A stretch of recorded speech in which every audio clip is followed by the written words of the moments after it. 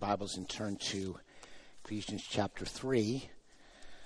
I do appreciate the many kind words this morning. I appreciate Pastor Tone and Pastor Matt and Bill Boyce, who's president of the Elder Board, for sharing. I did learn a few things. I didn't know that my baldness was so important to pastoral ministry. I also am worried about Tone. Pastor Tone does not look bald to me. So I'm wondering if we made a mistake by sending him down there. The other thing that's very true, when I came in 1989 to this church, I was not bald.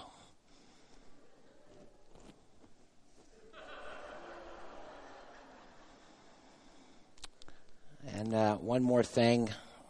I don't know what's going on with Pastor Matt, but if he thinks I'm going to serve here for more than 35 years, he's out of his mind. It's crazy. That's not happening. Anyway, I do appreciate many of you have said kind things. You've sent me notes. You sent Denise and I notes. You're praying for us. Just appreciate all of that. And you know, by God's grace, I'm going to do everything I can to do what needs to be done.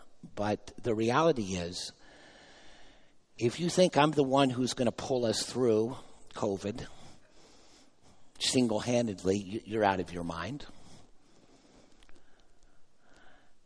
If you think I'm the key to the whole thing, that's not true. That's not what the Scripture teaches about us, the church. And in God's providence, this was sketched out months ago, this series on Ephesians. I think it's appropriate that we look at Ephesians 3.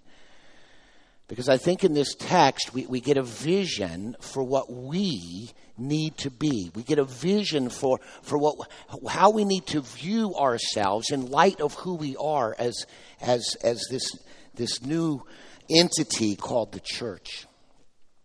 We need to understand what that is. We need to understand what this place is about. It's not about me. It's not about the pastors. It's not about the staff. It's not about the elders or the deacons. The whole thing is about God and His glory in Jesus Christ. So we need to see this vision. And I want to break it up into 5 pieces of this that we can look at this morning that is so absolutely crucial for us to get a handle on. So let's look at the first piece of this vision that all of us need to see and to let it guide us and let it grip our hearts, so to speak.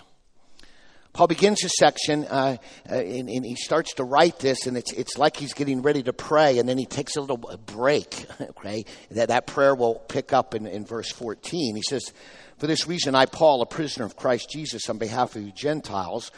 It's like he's going to enter into a time of prayer, and then it's like he goes to another train of thought. He says, "Assuming that you've heard of the stewardship of God's grace that was given to me for you, how the mystery was made known to me by revelation, as I have written briefly." Now, Paul wrote about a mystery back in Ephesians 1. When he says in verse 9 of chapter 1, "Making known to us the mystery of His will, according to His purpose, which He set forth in Christ as a plan for the fullness of time, to unite all things in Him, things in heaven and things on earth." Paul is referring to the fact that he describes that God in Jesus has this amazing, vast purpose to reunite the world under His authority. And in chapter 3, then, in this first piece of the vision we need to get a handle on, he's going to give us a part of how everything is going to be reunited in Jesus. This is verse 3, "How the mystery was made known to me by revelation, as I've written briefly. When you read this, you can perceive my insight into the mystery of Christ, which was not made known to the sons of men in other generations, as it has now been revealed in His holy apostles and prophets by the Spirit. This mystery is that the Gentiles are fellow heirs, members of the same body, and partakers of the promise in Christ Jesus through the gospel." What Paul is saying here is that one piece of this large plan to unite all things in Christ is that he has already begun that process in uniting Gentiles and Jews into this new community, into this new humanity. This is what the mystery is. The mystery is not that Gentiles would come to faith in God. That was throughout the Old Testament. In fact, the Abrahamic covenant, which spells out redemption history, says all families of the earth would be blessed through Abraham. And there were plenty of Gentiles who came to faith, like Ruth and Rahab and others. You read the Psalms, it talks about let the nations be glad. It was not the mystery that Gentiles could be brought back into a right relationship with God by faith. The mystery was that Jews and Gentiles would be together in the new man, Paul talks about in Ephesians 2, and that they would be on the same spiritual plane. Fellow heirs, members of the same body, partakers of the promise in Christ Jesus through the gospel. We saw a couple of weeks ago that in the court of the temple, Gentiles were only allowed to go a certain way in. And then there was a literal wall that kept them out from the intimacy that the Jewish people enjoyed. Even Jewish people were not allowed to go into the Holy of Holies. And what Paul is saying here is that the main step, a foundational step in uniting everything in Christ, was to unite Jews and Gentiles into this new man, this new community, and that they would be on the same plane, so to speak, spiritually speaking. Fellow heirs, members of the same body, and partakers of the promise in Christ Jesus through the gospel. What this means for us at Stonehill, the vision we need to have, is that God's plan to reconcile everything under his authority, one of the main ways he's accomplishing that is in the new man, the new community, the Church of Jesus Christ, where he's brought together Jew and Gentile into the same community. We, Stonehill, are ground zero for God's plan to unite all things under heaven and in earth. We, of all people, are the foundation of his entire plan to fix this broken world. And we, of all people, have the privilege of being part of God's rescue effort to redeem the world. Now that's incredible. I'm willing to go bald for that idea. I am. The question is, do you really embrace that purpose? Do you see that vision?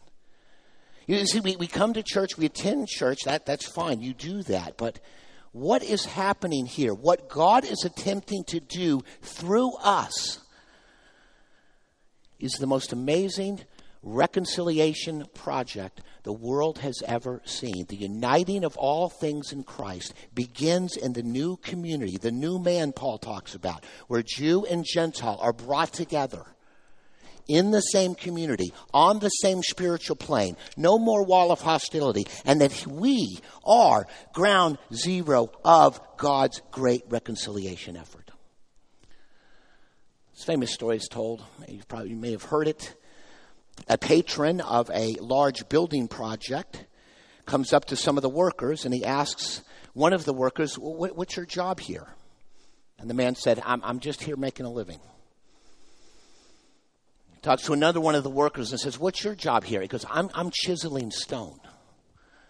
He talks to a third worker and says, what are you doing here? And the man responds, I am building a great cathedral.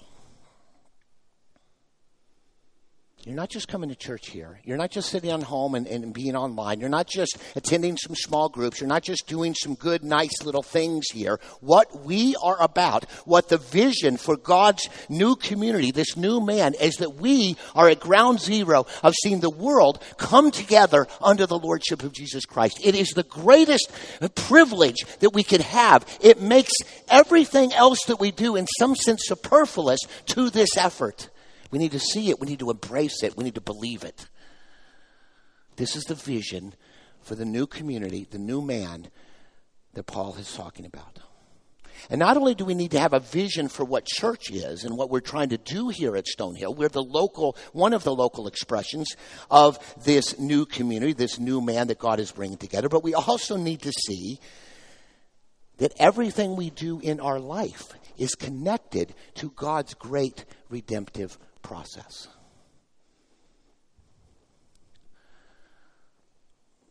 So when you go bring a meal to somebody, and bring some care and love to a family that's hurting, you are part of seeing the world put back together a little bit. When you've got a problem at work and then there's confusion at work, and you by your integrity and by your skill bring together your team that you're working with, and it's a little bit more organized and a little bit more effective, you are doing the work of reuniting the world under His authority. Everything that you do, when you rake the leaves off of your lawn, when you clean your house, when you try to help your child in the middle of this virtual schooling, and try to help them learn a few things, you are part of God's great effort to bring the world a little bit under His authority, and we would do well to orient every aspect of our life and connect it to the purpose of God, who He's accomplishing in the world, but particularly through God's people, the church. That's the first vision. The second vision is this. Let's go to verse 9. He says, again, talking about the grace that was given to Paul to preach to the Gentiles the unsearchable riches of Christ. In verse 9 it says, and to bring to light for everyone what is the plan of the mystery hidden for ages in God who created all things. Again, I think Paul is referring, yes, to the new man, the new community that he's brought together with Jews and Gentiles on the same plane. But when he mentions who created all things, I think he's talking about even the larger purpose of God restoring the broken world to its rightful place. And then in verse 10 it says, so that through the church the manifold wisdom of God might now be made known to the rulers and authorities in the heavenly places. What in the world does that mean? What Paul seems to be saying here is that we, the people of God today, as we live out this vision of seeing that the world reconciled to God in Christ, as we participate in that in every aspect of our lives, and as we work together as the people of God, we are supposed to live in such a way that we display the beauty and glory and wisdom of God, so that the beings in the heavenly places, this would be angels, both good angels and fallen angels, will be able to look at the church, see how we're operating, and they would get a glimpse of the wisdom of God. I know some of you are like, oh, really? Okay, come on. Angels, demons? That's what the text says. In other words, the church, this new community that God is forming with Jew and Gentile on the same plane, is designed to display the beauty of God, not simply to the world, of course, but to the angelic beings. We are supposed to display, in the way we conduct ourselves, the beauty and wisdom of God, to display the glory of God's grace, so that even angelic beings who can look in and see the beauty and glory of God. And what does that mean? Well, I'll tell you what it means. The church is not really about us. It's not about me. It's not about the elders. It's not about the deacons. It's really not about you. It's, are we going to live in this fundamentally different way to show the angelic beings, to show the universe, but particularly these angelic beings, to show the world the beauty and glory of God? What's at stake what we do here, and how we treat each other, and how we serve one another, and how we conduct ourselves, is to show the angelic beings how great and glorious God is. It's about Him and His glory, not about us. I think if we're honest, we sometimes can take church and make it all about us. And believe me, plenty of pastors in the world the last 2,000 years have made it all about them. It's not about us. It's all about God. What's at stake here and how we conduct ourselves. What's at stake here when you're an usher in the morning, when you're on the AV team, trying to get the ad on the live stream, when you're part of a small group, when you're caring for someone, when you pray for someone, when you care for someone, when you share the gospel with someone outside the church. All of that is about what? The glory of God, to show the beauty and manifold wisdom of God even to the angelic beings. That's the second vision. The third vision is that all of this is empowered by the gospel of Jesus Christ. Look at verse 7. Paul says, of this gospel I was made a minister according to the gift of God's grace. So Paul is saying he was made minister of this revelation, this mystery, to proclaim the glory of this to the world. And then he goes on to say in verse 8, to me, though I am the very least of all the saints, this grace was given me to preach to the Gentiles the unsearchable riches of Christ, and to bring to light for everyone what is the plan of the mystery hidden for ages in God who created all things. Notice that when Paul talks about this, all throughout this section of Scripture, he says that it was the grace of God that revealed to him this mystery. It was the grace of God that empowered him to preach and do the ministry. It was the grace of God, it was the power of the gospel, the grace of God that allows him to do this. And when he says, to me, though I am the very least of all the saints, I don't think Paul is it's like some false humility. I think Paul really believed he was the least of all the saints. Why would he think that? Why? Because before he came to Christ, he persecuted Christians. Before he came to Christ, read Acts 8:1, he approvingly stood by while Stephen was stoned. He was complicit in the murder of one of the leaders of the Church of Jerusalem. Paul, although he was super religious, although he was the Pharisee of Pharisees, although he was in some sense scrupulous in terms of his attempting to follow the law of God, he had got it all wrong. He wasn't approaching God by grace. He didn't understand. He didn't believe. He acted out of that unbelief and terrorized the early church in Jerusalem in particular, imprisoning people, complicit in murder. And I think for Paul, when he realized, when God opened his heart up and he saw the gospel and he put his faith in Christ and he knew that he was forgiven, when he looked at his past life, he says, how in the world could God ever save me? But how in the world could God appoint me to be this preacher of the gospel to the Gentiles? And just think about this, folks. He was scrupulously Jewish. He was a Pharisee of Pharisees.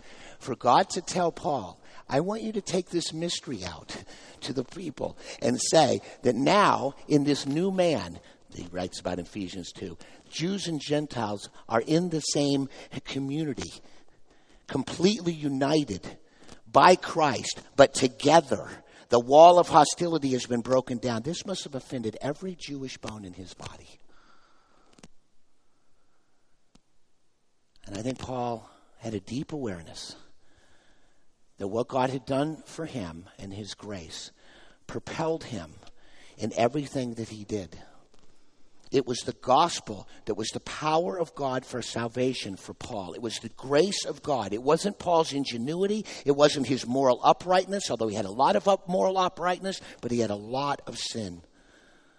He felt he was the least of all believers.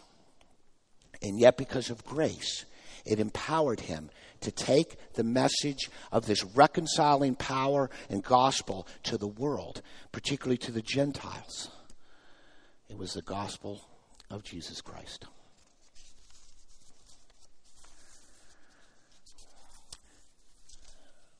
When my daughter was very young, she became a Lord of the Rings person. It might have been a little imbalanced, but that was poor parenting. She was so into the Lord of the Rings that she had learned to write in Dwarvish and Elvish. She actually wanted to translate John 3 into Elvish and pass it out for the third movie, The Return of the King. That was her evangelistic effort to the Elvish people, Elvish-speaking people of the world. She's told me that I needed to use a Lord of the Rings illustration. So in the last 3 weeks, because I know you're tired of Dallas Cowboy illustrations. I don't try not to do that. Most of you can't even understand what I'm saying. I read the trilogy, and I was looking for this one illustration, and I was so sure it was in there, and then I realized the illustration I was thinking about was not in the book, but it was in the movie. So my apologies to Tolkien purists. But here's the quote. This is Aragorn, who was the king. He was leading the good army against the forces of Sauron. The Black Gate opens, and the menacing forces of evil and darkness are coming, and Aragorn talks to his people. He says this, sons of Gondor, of Rohan. I'm sorry if you've never seen the movie, but it'll only take you 9 hours this afternoon. You can get caught up. He says, my brothers, I see in your eyes the same fear that would take the heart of me. A day may come when the courage of men fails, when we forsake our friends and break all bonds of fellowship. But it is not this day. An hour of wolves and shattered shields when the age of men comes crashing down. But it is not this day. This day we fight. By all that you hold dear on this good earth, I bid you stand, men of the West. Now, maybe I'm the only guy who gets juiced up by that, but I like that. Tolkien fans, you think this is heresy. I'm sorry. I don't fear that in the midst of COVID-19, in the midst of transferring from a pastor of 35 years, in the midst of the confusion in our political scene, the difficulties of racism, all of these things are huge issues that make, they're obstacles, right, for us. I don't fear that we're going to fail particularly, but not because I think we're great, okay? I don't say this is not the day we're going to fail because of you and I and our strengths and our wisdom and our intellect. No, I say that because we have received the gospel of grace. This is what makes it possible for us to pursue this vision of uniting all things under heaven and earth in Christ. This is the vision of seeing that it is the church that is at ground zero for God's reconciliation effort to the world. It is this vision of displaying to the angelic beings the beauty and glory and wisdom of our God. I don't believe we will fail because we're so great. I believe we won't fail because we have received the gospel of Jesus Christ. And therefore, if the least of the saints, Paul, could be used by God after being a murderer and after being a terrorizer of believers, if God can use him, he can use us. There's nothing in your past that disqualifies you from being a person who takes the gospel and is used by God to see the world get a little bit more under the authority of Christ. There's nothing in your present struggles or failure that can keep you from doing the things you need to do and from keeping us from doing the things we need to do, to be this light to the angelic beings, to display the beauty and glory of God to the world.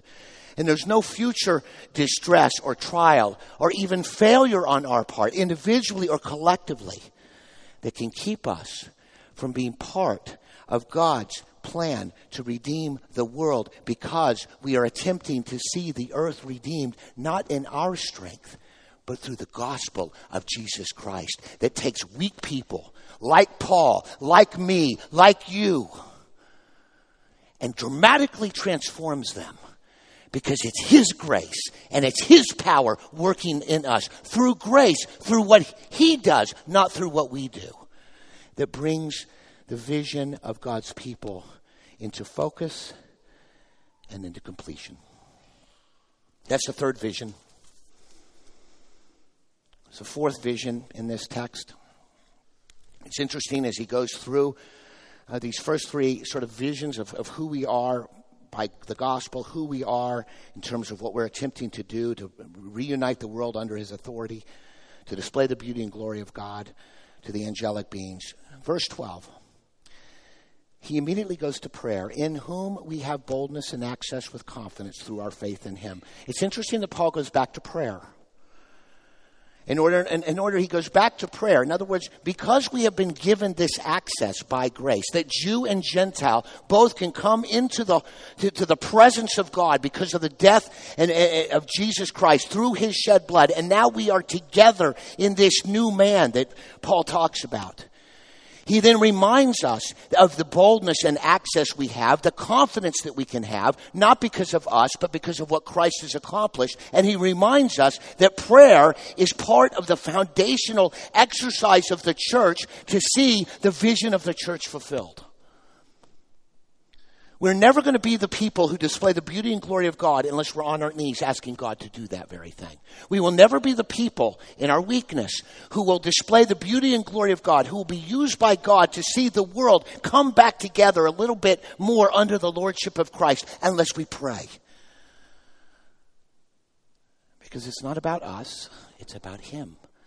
And we don't have the power to accomplish these great visions that God has for us. These are things that only God can do, and when we pray, we acknowledge we can't do it, but only he can. It's the fourth vision. One last. The very end of this text, you might miss it if you read it quickly. It says, "So I ask you not to lose heart over what I am suffering for you, which is your glory." Paul is in prison when he writes this letter. He's been in prison. Why? Because he's been declaring the mystery of this mystery of Jew and Gentile in this same new man, displaying the beauty and glory of God to the angelic beings, how that the gospel of grace is the empowerment for that vision to flourish. He's in prison because of that. And apparently the believers in Ephesus were losing heart. They were getting discouraged. They may have also been getting discouraged, thinking that if that happened to Paul, might it happen to us? And what I think Paul is saying is, I ask you not to lose heart over what I'm suffering through, which is your glory. He's acknowledging that one of the key elements, and this is part of our vision as a church, that part of the way the church moves forward, part of the way it displays the manifold wisdom of God, part of the way it is used by God to extend the reconciliation power of the gospel to the world and to see the world begin to unite in Christ, part of the way that has to happen is when the church suffers. It's just the nature of the situation. Jesus' whole plan to unite the universe under his authority, how did it start? When Jesus suffered and died in our place for our sins. It was suffering that was the genesis of this new plan that God was beginning to outwork through this new man, this new community, this new humanity. And I don't know how to tell you this, but the only way we are going to be the church and fulfill the vision that God has for us, that Paul outlines for us, is probably going to involve a fair amount of suffering for us. I mean, right now, a lot of us are suffering with COVID. A lot of us are suffering with different aspects of what we are going through. But let me tell you, if we're going to be the people of God, and we're going to love one another and serve one another and be together with one another, that's going to cost you emotional energy to connect with other believers who are in difficulty. Said another way, I think if some of us, again, I appreciate our country. We have lots of freedom to share the gospel. But I dare take it, if each of us got a little bit more aggressive in praying and engaging with our neighbors, friends, and coworkers and looking for opportunities to share the gospel, and you started to do that more than you did this past year, you'll get pushback. I do. I've been told in the last year, I've been told 6 times that Christianity is the problem with the whole world. I was also told by a friend, I wish Christianity was outlawed. That's not fun. But that's part of suffering. Part of suffering is we become very generous with even our financial resources to see God help us to do the things we might be called to do as a church. All of this is part of the vision for the church, and we must embrace it. Some of you may have read The Insanity of God. It's a story of a global worker who was working in a country that was where Christianity was outlawed. He got to know some of the people in that country, and he met a deacon from a church way out in the middle of nowhere. It's a place where Christianity is disallowed. It's a place where you're not allowed to go to church. The pastor was arrested in this particular church was taken to prison. The pastor's family was suffering because there was not a lot of financial remuneration. They were suffering. They had some kids that were sick. And a deacon in the church was woken up in the middle of the night and said, you need to go and give supplies to the pastor's family. You need to do it right now. And the deacon says, wait, it's a snowstorm out here. I don't know if I can make it. It's pretty dangerous. I'm not sure my animal can get me there on horseback. I'm not sure I can make it. This is dangerous. And all he kept hearing was God seemed to be saying, go. Do it. You're a deacon, for crying out loud. You must do this for the pastor's wife and the family. Finally, he kept arguing with God and said, I don't know if I'm going to make it. I don't know if I'll ever make it back. And what he felt he heard, the deacon heard was, I've told you to go. You don't have to come back. So he went. If we are going to fulfill the vision that God has for us, if the manifold wisdom of God is going to be displayed here at Stone Hill, one of the local expressions of this new community, if we are going to be people who take the gospel of Jesus Christ, and it doesn't matter what our past or our present or our future struggles, we will go in the power of the gospel. We will see that the gospel is lived out more consistently and is shared more widely with others. If we are going to be the place where, since Jews and Gentiles are united together in this new man, and this is the genesis of God's redemptive plan for the universe, we're never going to get there unless each and every one of us and the church corporately is ready to pour out its life for those around us. And that will involve suffering of all kinds. So let me pray for us. Dear Father in heaven, thank you for Jesus Christ. Thank you for his word. I pray that you would give us a biblical vision of what we're trying to do here at Stone Hill. I pray that we would see that your plan to unite all things in Christ is centered in this new community that you've created, where Jew and Gentile are on the same plane, where all of us have access to the Holy of Holies through the shed blood of Jesus Christ. I pray that you would help us to see that what we are about is not about us. It's about displaying the beauty and glory and wisdom of God to the angelic beings.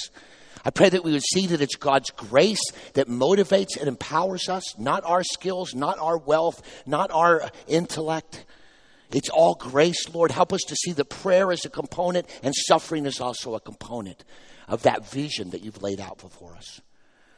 And I pray that as you help us to keep that vision and align our lives with these 5 pieces of vision, I pray that you would use us in a powerful way to see the beauty and glory of Christ deepened and extended here in Princeton, in our midst, in the Northeast, and around the world. And Lord, when it may be hard and it may be difficult, it may be challenging in all kinds of ways, Lord, help us to remember that one day we will be part of that great reunification effort. We will be in heaven with you, free from sin, sickness, death. Everything will be put back together by you. And Lord, in that moment, when we see the new world that you are working on now and you will bring in when you come again, when we're in that world, Lord, none of the sacrifices that we make, we will look back on and say, well, that was too much. I think a lot of us will look back and say, boy, maybe I wish I would have done more because of the glory that awaits us. Help us to be faithful to the vision that you've given your church. In Jesus' name. Amen.